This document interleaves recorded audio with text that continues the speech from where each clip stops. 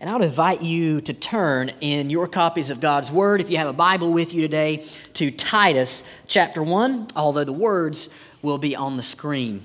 Titus chapter 1. You may have noticed that in our treatment of Titus, we are going much slower than we did through John. We might cover an entire chapter of John in 2 sermons. A letter like Titus, which is an epistle, it's appropriate to slow down because of the nature of the letter, what folks call the genre. And so we're not looking at a story that's being told as in John's gospel. We are instead now looking at teaching, at something that one person told to another that was supposed to be a blueprint for a church.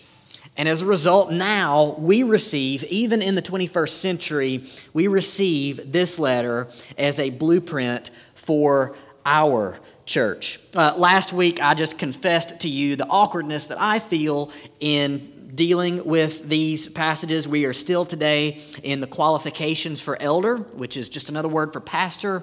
We're looking at the qualifications for elder. We see in the New Testament, elders typically existed in a plurality, which means that there was not just one, there were many. Some were paid, many had day jobs, and they served as lay pastors. Many times in each church, one person or just a handful of this larger group would be entrusted with the teaching of the church.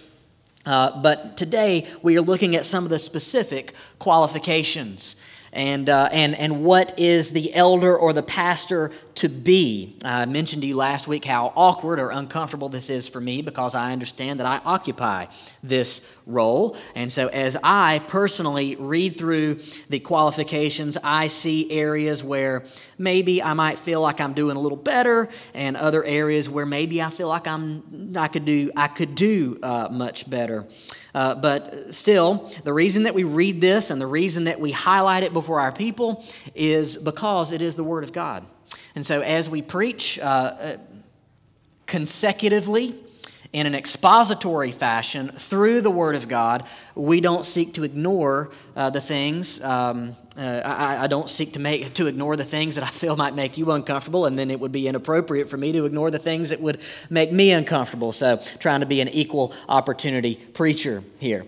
I almost entitled this sermon, "Don't Just Do Something, Stand There."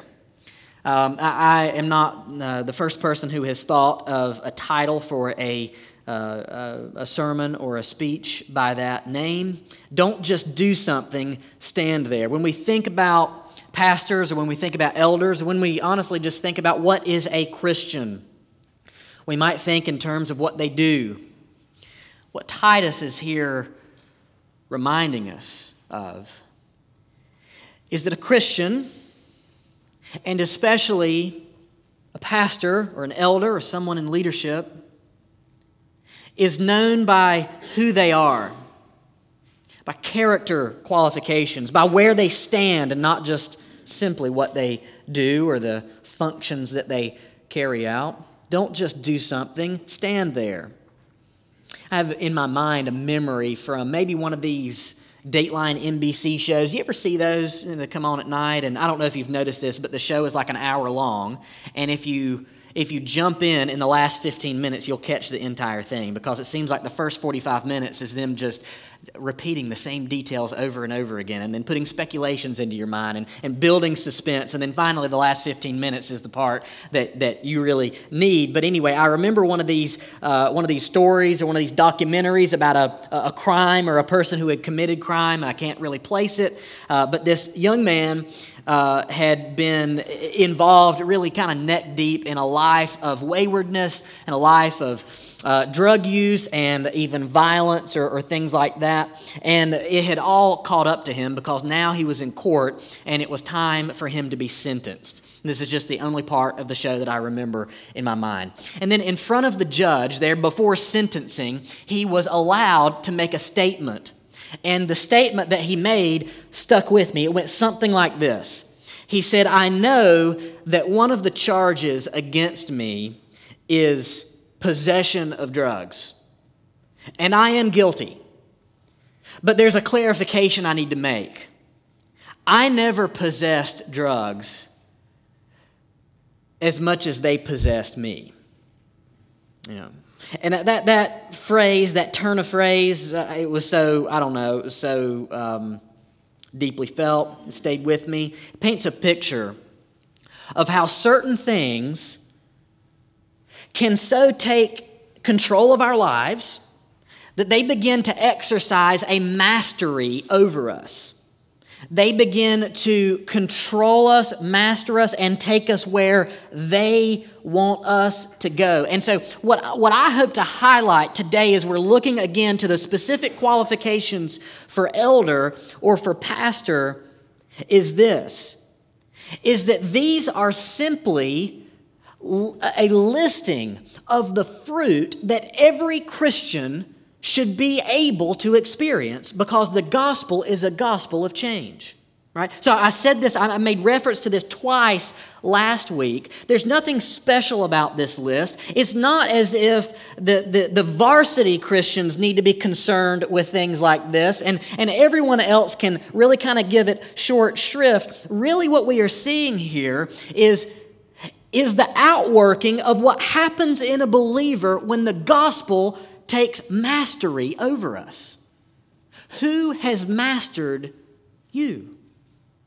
We can know who has mastered us by the fruit that our life produces. Our good works do not save us. That would be getting the cart before the horse. But those who have been converted to God can expect to not be perfect, but to experience a life of ongoing change, ongoing sharpening, ongoing growth. In this way, we demonstrate who our master is.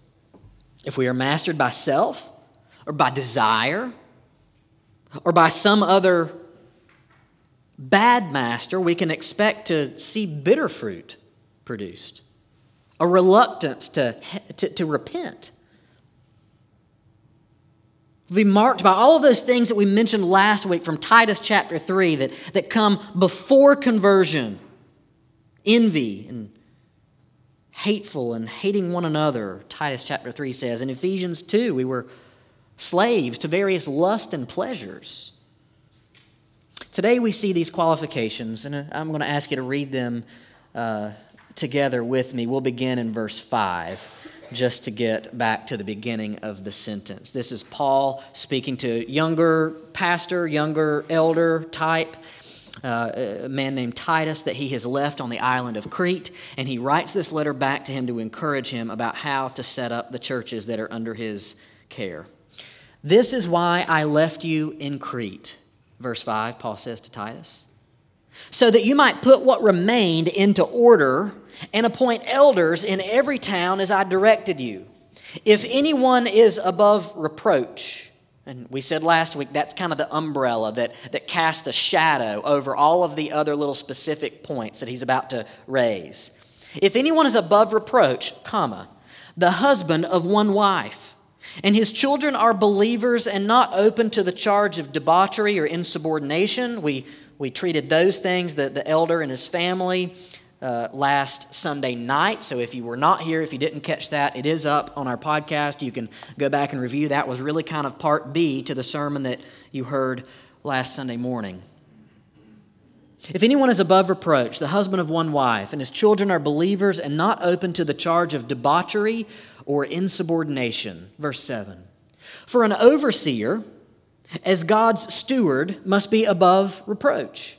He must not be arrogant or quick-tempered or a drunkard or violent for greedy gain. So these are the negative qualifications. He must not be these things. He must be running away from these things. And I've entitled this sermon, Positives and Negatives. These were the negative, that run away from these things. But of course, life is not very fun when all you're trying to do is run away from something.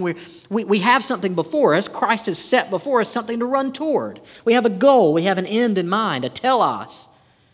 Verse 8. But he must be these things, the positive qualifications. But hospitable, a lover of good, self-controlled, upright, holy. and disciplined. He must hold firm to the trustworthy word as taught, so that he may be able to give instruction in sound doctrine and also to rebuke those who contradict it. Let's pray together.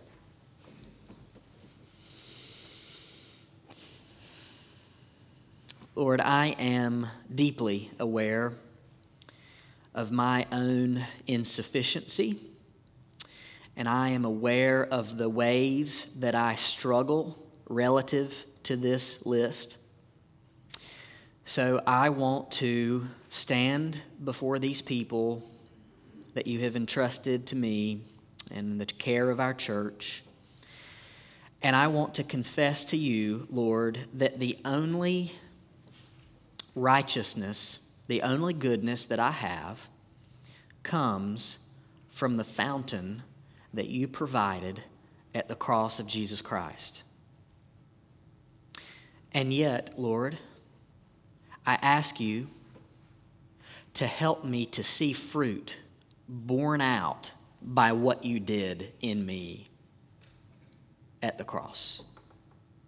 I pray that I and that we as a church would not err toward the ditch of legalism, thinking that we are somehow saved by following the rules.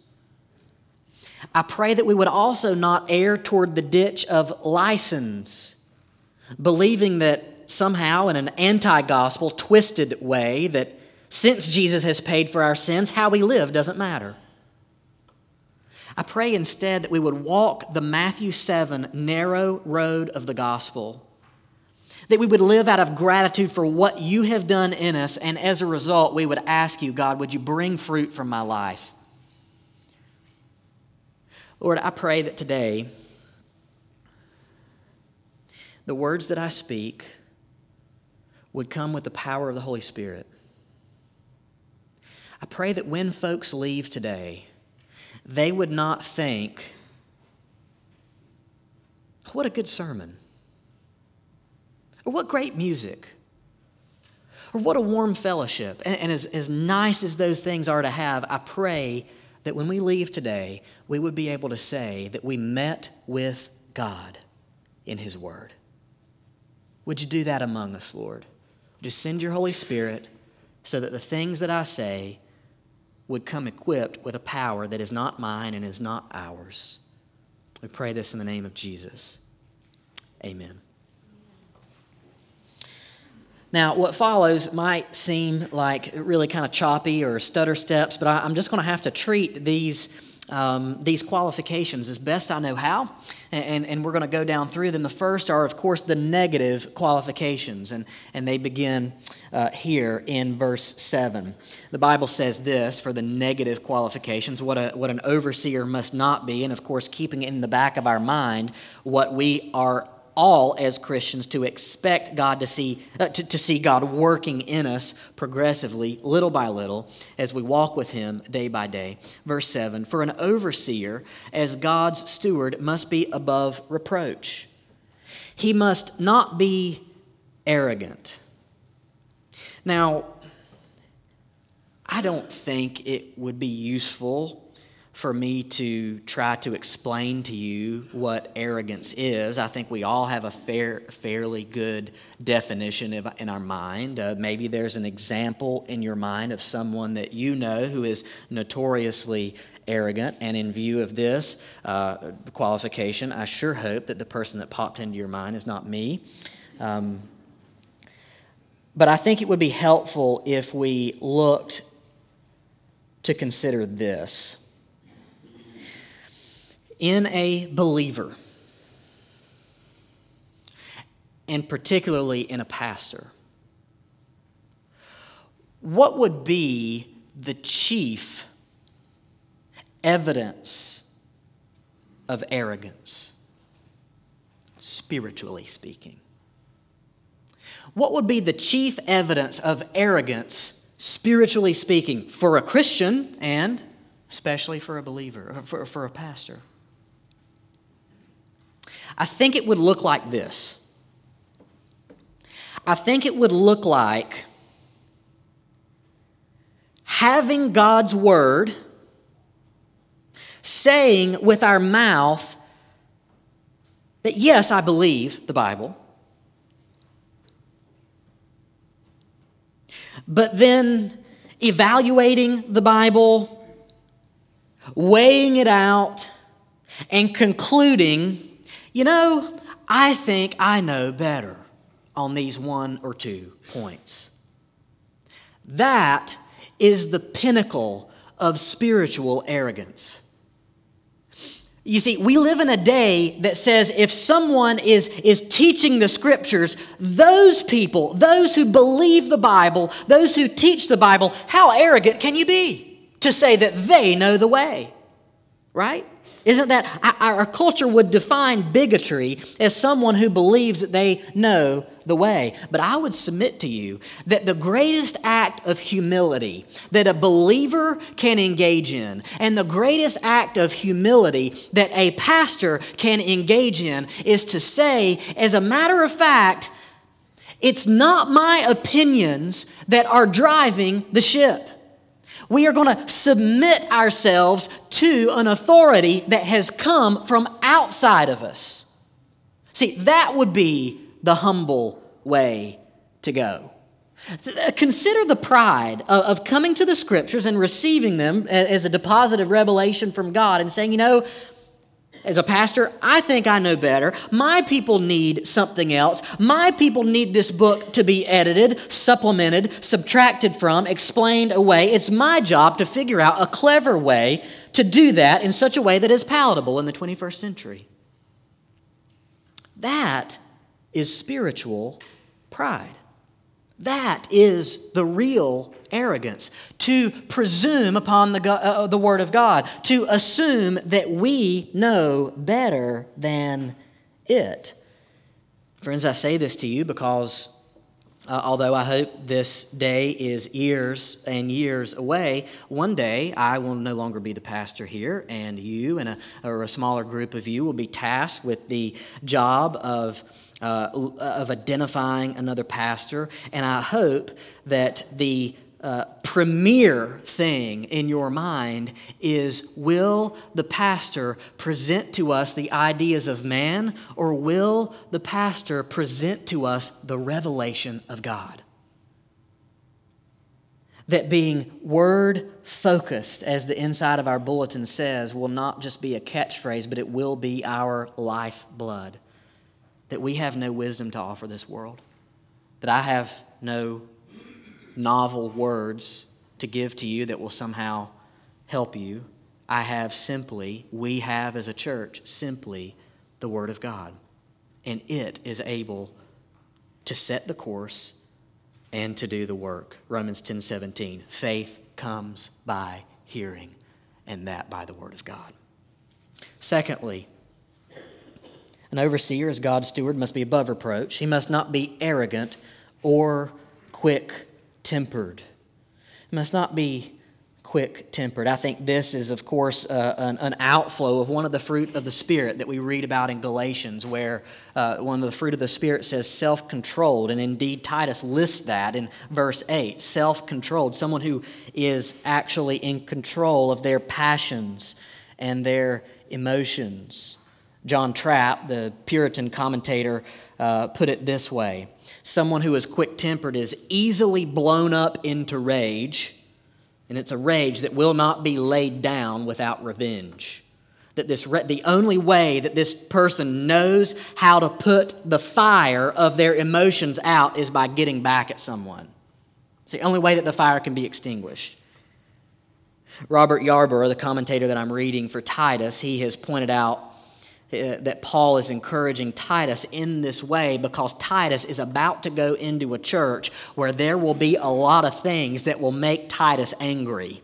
And some of the things that are going to make Titus angry, he ought to be angry about, because God is angry about them, because there are people who have gotten into the church who are teaching false doctrine and leading people astray. And what Paul is encouraging Titus to do is he's saying, Jesus is the only one who has ever handled righteous anger sinlessly, right? We all think that our anger is always righteous. don't we?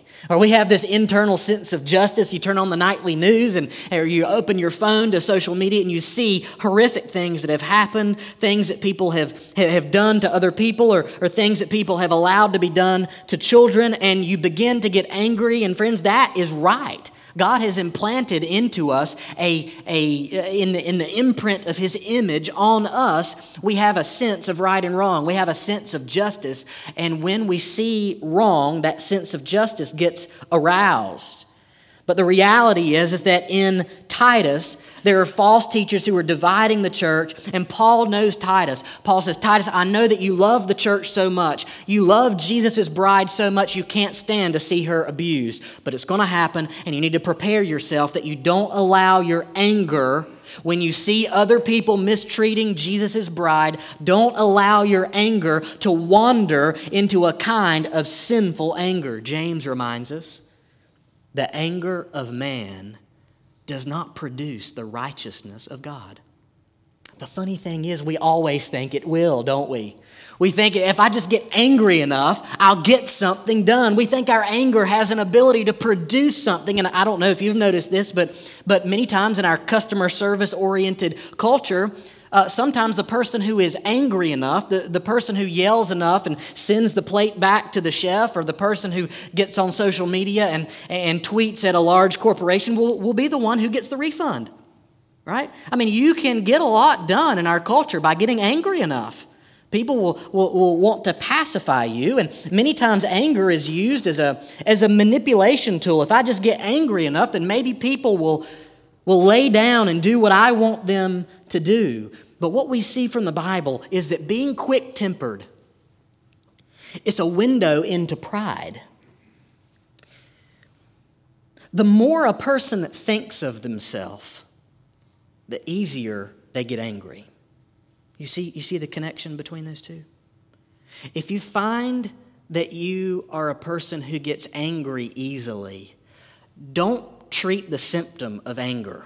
That's just mowing the grass. You mow the grass, you cut it down to a respectable length, and then it'll grow back next week in the summertime. If you try to attack if you see in yourself a quick-temperedness, don't attack quick-temperedness, attack pride. Pride is at the root of that quick-temperedness. Pride says, how dare you do this to me? How dare you inconvenience me? How dare you think of me in that way or speak of me in that way? I must get revenge. John Trapp says it won't be settled without revenge. Quick-temperedness is just the symptom of the bubbling in our soul of the pride that is there. He goes on and gives a third qualification. He must not be arrogant or quick-tempered or a drunkard. A drunkard is, of course, it relates to the excessive use of alcohol, but there's something even deeper going on here. To be a drunkard, at least the way that the Bible speaks about it, is to be a slave to some kind of lust or appetite. To be given over to something, whether it is food or money or status or different kinds of lust, certainly lust of the sexual type. John Trapp says he must not be a slave to his appetite, but one that can master himself and give laws to his lusts. For an elder, this is particularly dangerous. Imagine someone who doesn't have control over their desire for status. They would use the church as a platform to gain something. Imagine an elder or a pastor who is given over to the love of money. That pastor might be tempted to listen to someone because of their ability to do something for the church more than they listen to someone else who can't do as much for the church. Imagine a pastor or a leader of the church who is given over to the love of food in such a way that it ruins his witness, or given over to lust even of the sexual type, certainly bringing a black eye to the name of Christ. Ephesians 5 says this, "Look carefully then how you walk, not as unwise, but as wise, making the best use of time because the days are evil. Therefore, do not be foolish, but understand what the will of the Lord is. And do not get drunk with wine, for that is debauchery, but be filled with the Spirit. In other words, there is something that we should be filled with instead of these other appetites.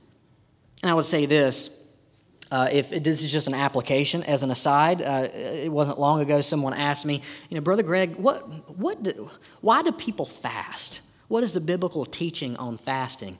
The reason that you might go into a season of fasting is not to twist God's arm so that He'll do something for you that you want Him to do, because God, look at how hungry I'm making myself. It's like a food strike or something like that against God. That's not at all what it is. Instead, what we are saying when we fast is, Lord, I want to remind myself that you are the only thing that I need. And so for a period of time, I'm going to go without food. I'm going to go without something else. This can be a useful way to train ourselves to be captive only to one Lord. Captivity to appetites, captivity to lusts, it deprives us of this closeness with God. And sometimes we need to take radical measures in order to realign ourselves with Him. There are a couple of other qualifications here under the negative category I'm just going to mention in passing, because honestly they have been in a way treated partly already. There are these last two. He must not be arrogant or quick-tempered, a drunkard, and here are the last two. He must not be violent or greedy for gain. And of course, these have been treated in kind under the category of drunkard and quick-tempered. Violence is just the physical outworking of what is bubbling over in the heart. The word from the Greek means pugnacious. That's not a word we use often. It just means ready to fight at any moment, right? Ready for a fight, ready to throw hands at the drop of a hat. A bully. Someone who manipulates to get their way, violent. And then greedy for gain. I love how the King James Version puts it in language that we certainly don't use very often. Not given to filthy lucre. Not given over to the love of money, in other words. And then Paul pivots into these positive qualifications. If the negative qualifications are the things that we're seeking to run away from, then the positive qualifications are the things that we're seeking to run toward. And why would Paul do this? Why would he give us these lists in this way? I think there's a rationale here from the study that I've done, and it seems like this might be the case.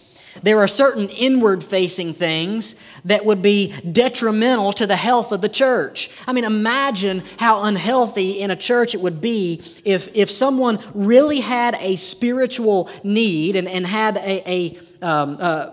something that they needed to bring up, and they went to the pastor, but they found the pastor to be quick-tempered. That person would not be able to find that they can take their concerns to this person. So there's this inward facing for the health of the church. He must not be violent. He must not be a drunkard. That would be a poor example. He must not be arrogant or quick-tempered or greedy for gain. But then there are these outward facing qualifications, these things that if we don't do them, they would make us look very, very foolish in front of the culture around us. The culture would look at us and say, that gospel doesn't change anybody. He must be these things. Verse 8, hospitable. Hospitable. What does that mean? Rosaria Butterfield has written a book that I would commend to you. It's called The Gospel Comes with a House Key. Hospitality refers to the Christian's willingness to inconvenience himself or herself. Willingness to be inconvenienced so that their brother or sister's needs can be met. That's what hospitality is. You see, and here's how it's not just another good little, star to put on our chart, hospitality. It is instead the evidence that we've been changed by the gospel because we remember the kind of hospitality that God showed us in the gospel. We didn't deserve to be invited into His home, did we? We didn't deserve to become a part of his family, to be adopted into the people of God, and yet he invited us to his table. He invited us to be adopted into his very family. And so we, as believers who have been changed by this great eternal hospitality, desire to be hospitable to others, to say to other people, God has so accepted me into his family and into his household, I want to inconvenience myself to accept you into my world and to meet your needs as God met my needs in Christ. Do nothing, Philippians 2 says, do nothing from selfish ambition or conceit, but in humility count others more significant than yourselves. Let each of you not look to his own interest, but also to the interest of others. He goes on, he must be not only hospitable, verse 8, but a lover of good. What does it mean to be a lover of good? Well, that just seems like that's got to be Christianity 101, but it's a little deeper than that. The elder, the pastor, and I would say to you, the garden variety Christian should be a person who understands the difference biblically between good and evil and who love the good. We are able to say this is good and this is bad. It means that we must be immersed in the Scriptures. Why? Because it's only through the Scriptures that we can have our minds renewed. Romans 12 says this, do not be conformed to the world, but be transformed by the renewal of your mind, that by testing you may discern what is the will of God, what is good and acceptable and perfect. You see, elders, pastors are supposed to be the people that you can go to get God's perspective on a situation. I'm not saying we always have the answers, but we ought to at least be immersed in the Scriptures enough to provide some kind of biblical direction. They should be the people that you can go to and expect not to get the advice of the world. Not to get the advice of just your friends in the echo chamber of people who just want to affirm, whatever you want to do, you do you. As a result, we must be transformed by Christ so that we can love the good and hate the bad. We must be self-controlled, upright, holy, and disciplined, generally in charge of oneself, having a general pattern of life that is marked by wisdom and godliness. And then here it comes, the capstone, perhaps, of all of these. And it gives us the reason that we want to do and to be and to strive for everything that has come before in verse 9. He must hold firm to the trustworthy word as taught, so that he may be able to give instruction in sound doctrine and also to rebuke those who contradict it. Here's the why. This is why Paul needs Titus and the elders that Titus is trying to raise up on this island of Crete to be qualified. Why? Because the gospel is at stake. In the church, in this church on the island of Crete, there were detractors. Outside the church, there were enemies of the gospel. And the only convincing way that the gospel was going to advance is if those who claim the gospel can show themselves to have been changed by the gospel. Does that make sense? The only way to correct error within and the only way to be convincing to those who exist outside of these walls and outside of our fellowship is to be changed by the gospel that we proclaim. One of the reformers said this, a pastor needs two voices, one for gathering the sheep and the other for driving away wolves and thieves. I like that. Now, friends, as we kind of round third base here in this sermon, I want to recenter our focus a little bit. This passage is challenging to me because it's like preaching a list, right?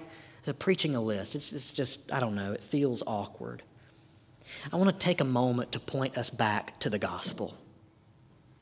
Because if all we did today was examine a list of do's and don'ts and try to give explanations for each, we might be tempted to think that what we ought to do is just leave here and do better and try harder and white-knuckle this thing, right? That the sum total of Christianity is being a good person. It's just trying to follow a list of do's and don'ts. We might fall into one of two temptations. The temptation on the left, or just in my mind, the way I envision it, the temptation over on one side is to say, well, since no Christian and no elder is perfect, and none of them are ever going to possibly live up to this list in a perfect way, then clearly the Bible standards don't matter. The temptation to say, what does it matter? What's the use? 2 Timothy 3:5 provides a great corrective to this kind of thinking. Listen to what 2 Timothy says. But understand this, that in the last days there will come times of difficulty.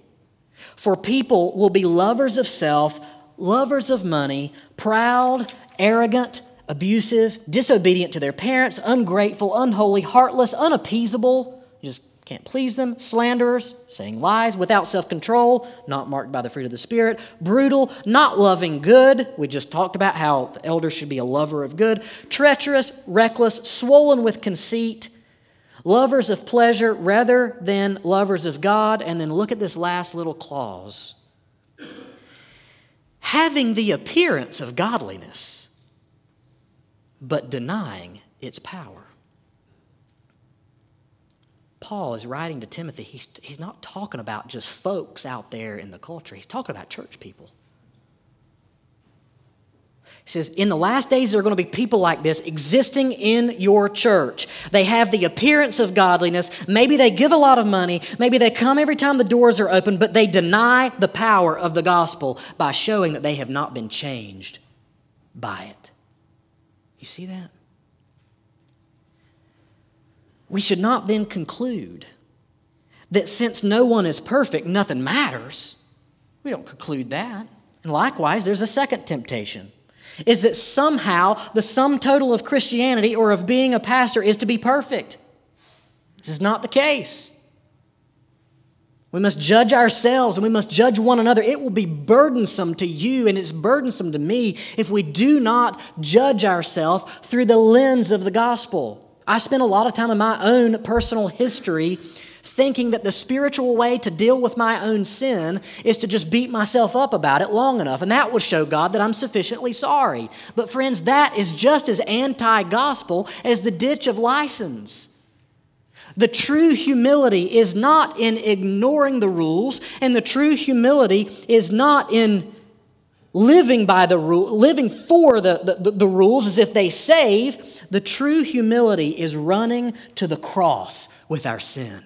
That, friends, is where freedom is found, at the foot of the cross. Listen to 1 John 2. See how the gospel is, see the power of the gospel here. It's so beautifully captured in 1 John chapter 2. My little children, this is John saying why he's writing his letter. My little children, I am writing these things to you so that you may not sin. That's the goal. It's so that we can increasingly, day by day, be made more like Jesus. I'm writing these things to you so that you may not sin. But if anyone does sin, we have an advocate with the Father, Jesus Christ the righteous. He is the propitiation for our sins, and not for ours only, but also for the sins of the whole world. And by this, we know that we have come to know him if we keep his commands. You see how John there is holding the gospel with both hands? He's saying, yes, there is an expectation that we will be changed. There is an expectation that we are not like we were before the gospel. But there's also an expectation that we are going to fail. And when we do fail, Jesus is available to us. Jesus Christ the righteous. Martin Lloyd-Jones, the London doctor who became a pastor and preached until the 1980s to multitudes at the Westminster Chapel, he used to ask a question to folks when he was trying to get a sense of their spiritual condition. He would ask, "Are you now ready to say that you're a Christian?" And he recounts that over the years, whenever he would ask this question, people would often hesitate. and then say something like this: I do not feel that I am good enough. To that, he gives this response: at once I know that they are still thinking in terms of themselves. Their idea is still that they have to make themselves good enough to be a Christian. It sounds very modest, but it is a lie of the devil. It is a denial of the faith. You will never be good enough. Nobody has ever been good enough. The essence of Christian salvation is to say that He is good enough and that I am in Him. That is the gospel. That is the gospel. So friends, today I have good news to offer you, which is simply the summary of the Scriptures. And that good news is this. Number one, you don't have to be good enough. Jesus will accept you today just the way that you are. If you believe that He paid for your sins, if you confess your sins to Him, if you confess Him as Lord, if you turn away from your sins, He will save you, full stop. And secondly, the gospel continues to have power after the moment of salvation. It brings with it power to change. In other words, all who are saved experience this transformation that is slow and rugged, and it's not linear. It has hills and valleys. But we can expect to have fruit produced in our lives. We can expect to be free from the chains that we used to be enslaved to. We can expect not to talk like we used to. We can expect to less and less gossip like we used to. We can expect to less and less be quick-tempered like we used to be. Because the same gospel that accepted us just as we are does not intend to leave us in that condition. It intends to change us. And so, friends, I would ask you, have you been saved? Will you be saved? And right now, in your day-to-day life, are you experiencing the power of the gospel that is presently saving you from your sins, little by little, imperfectly, asymmetrically, non-linearly, up and down, but headed in the right direction? This is the hope that we can have from the gospel. We don't have to be good enough to be accepted by Jesus, but we can expect Him to change us once we are saved. Let's pray together. God, we thank you so much for a gospel that we can hold in both hands. The gospel that says, at the same time, there is nothing in me that qualifies me before you. But it says out of the same sentence and from the same breath, it says, even though I can never be qualified in myself, I can expect to be qualified by Jesus. I can expect to be changed and transformed little by little for the rest of my life. Lord, I pray that we are a church who not only has experienced this, but that we increasingly and imperfectly, and the more that we follow you, can expect to experience transformation. I pray that you would work your gospel work in our hearts, that not only would we be able to say, I have been saved in the past, and one day when I go to heaven, I will be saved in the future, but right now, I'm experiencing the grace of God working Himself out in my life. I pray, Lord, that you would give us that kind of gospel power in our midst. Lord, I pray that as we consider who our one might be, a person that we'll commit in the year 2023 to pray for, to build a relationship with, to invite to church and to share the gospel with. I pray that you would give us boldness and power. I pray that you would give us diligence to pray through who this person might be, and then to commit to them, to pray for them, and to have a gospel conversation with them. I pray for those who are taking up the challenge to read the New Testament through, to find a place of service in our church, to follow you in the next step of obedience. I pray that today, if there is a way that they might publicly do that, that they would. Lord, we ask you to do your work among us, that we would be fueled by a deep and abiding love for and understanding of the Scriptures. And I pray, Lord, that you would do your work, not for our glory, but for yours. We ask these things in the name of Jesus. Amen.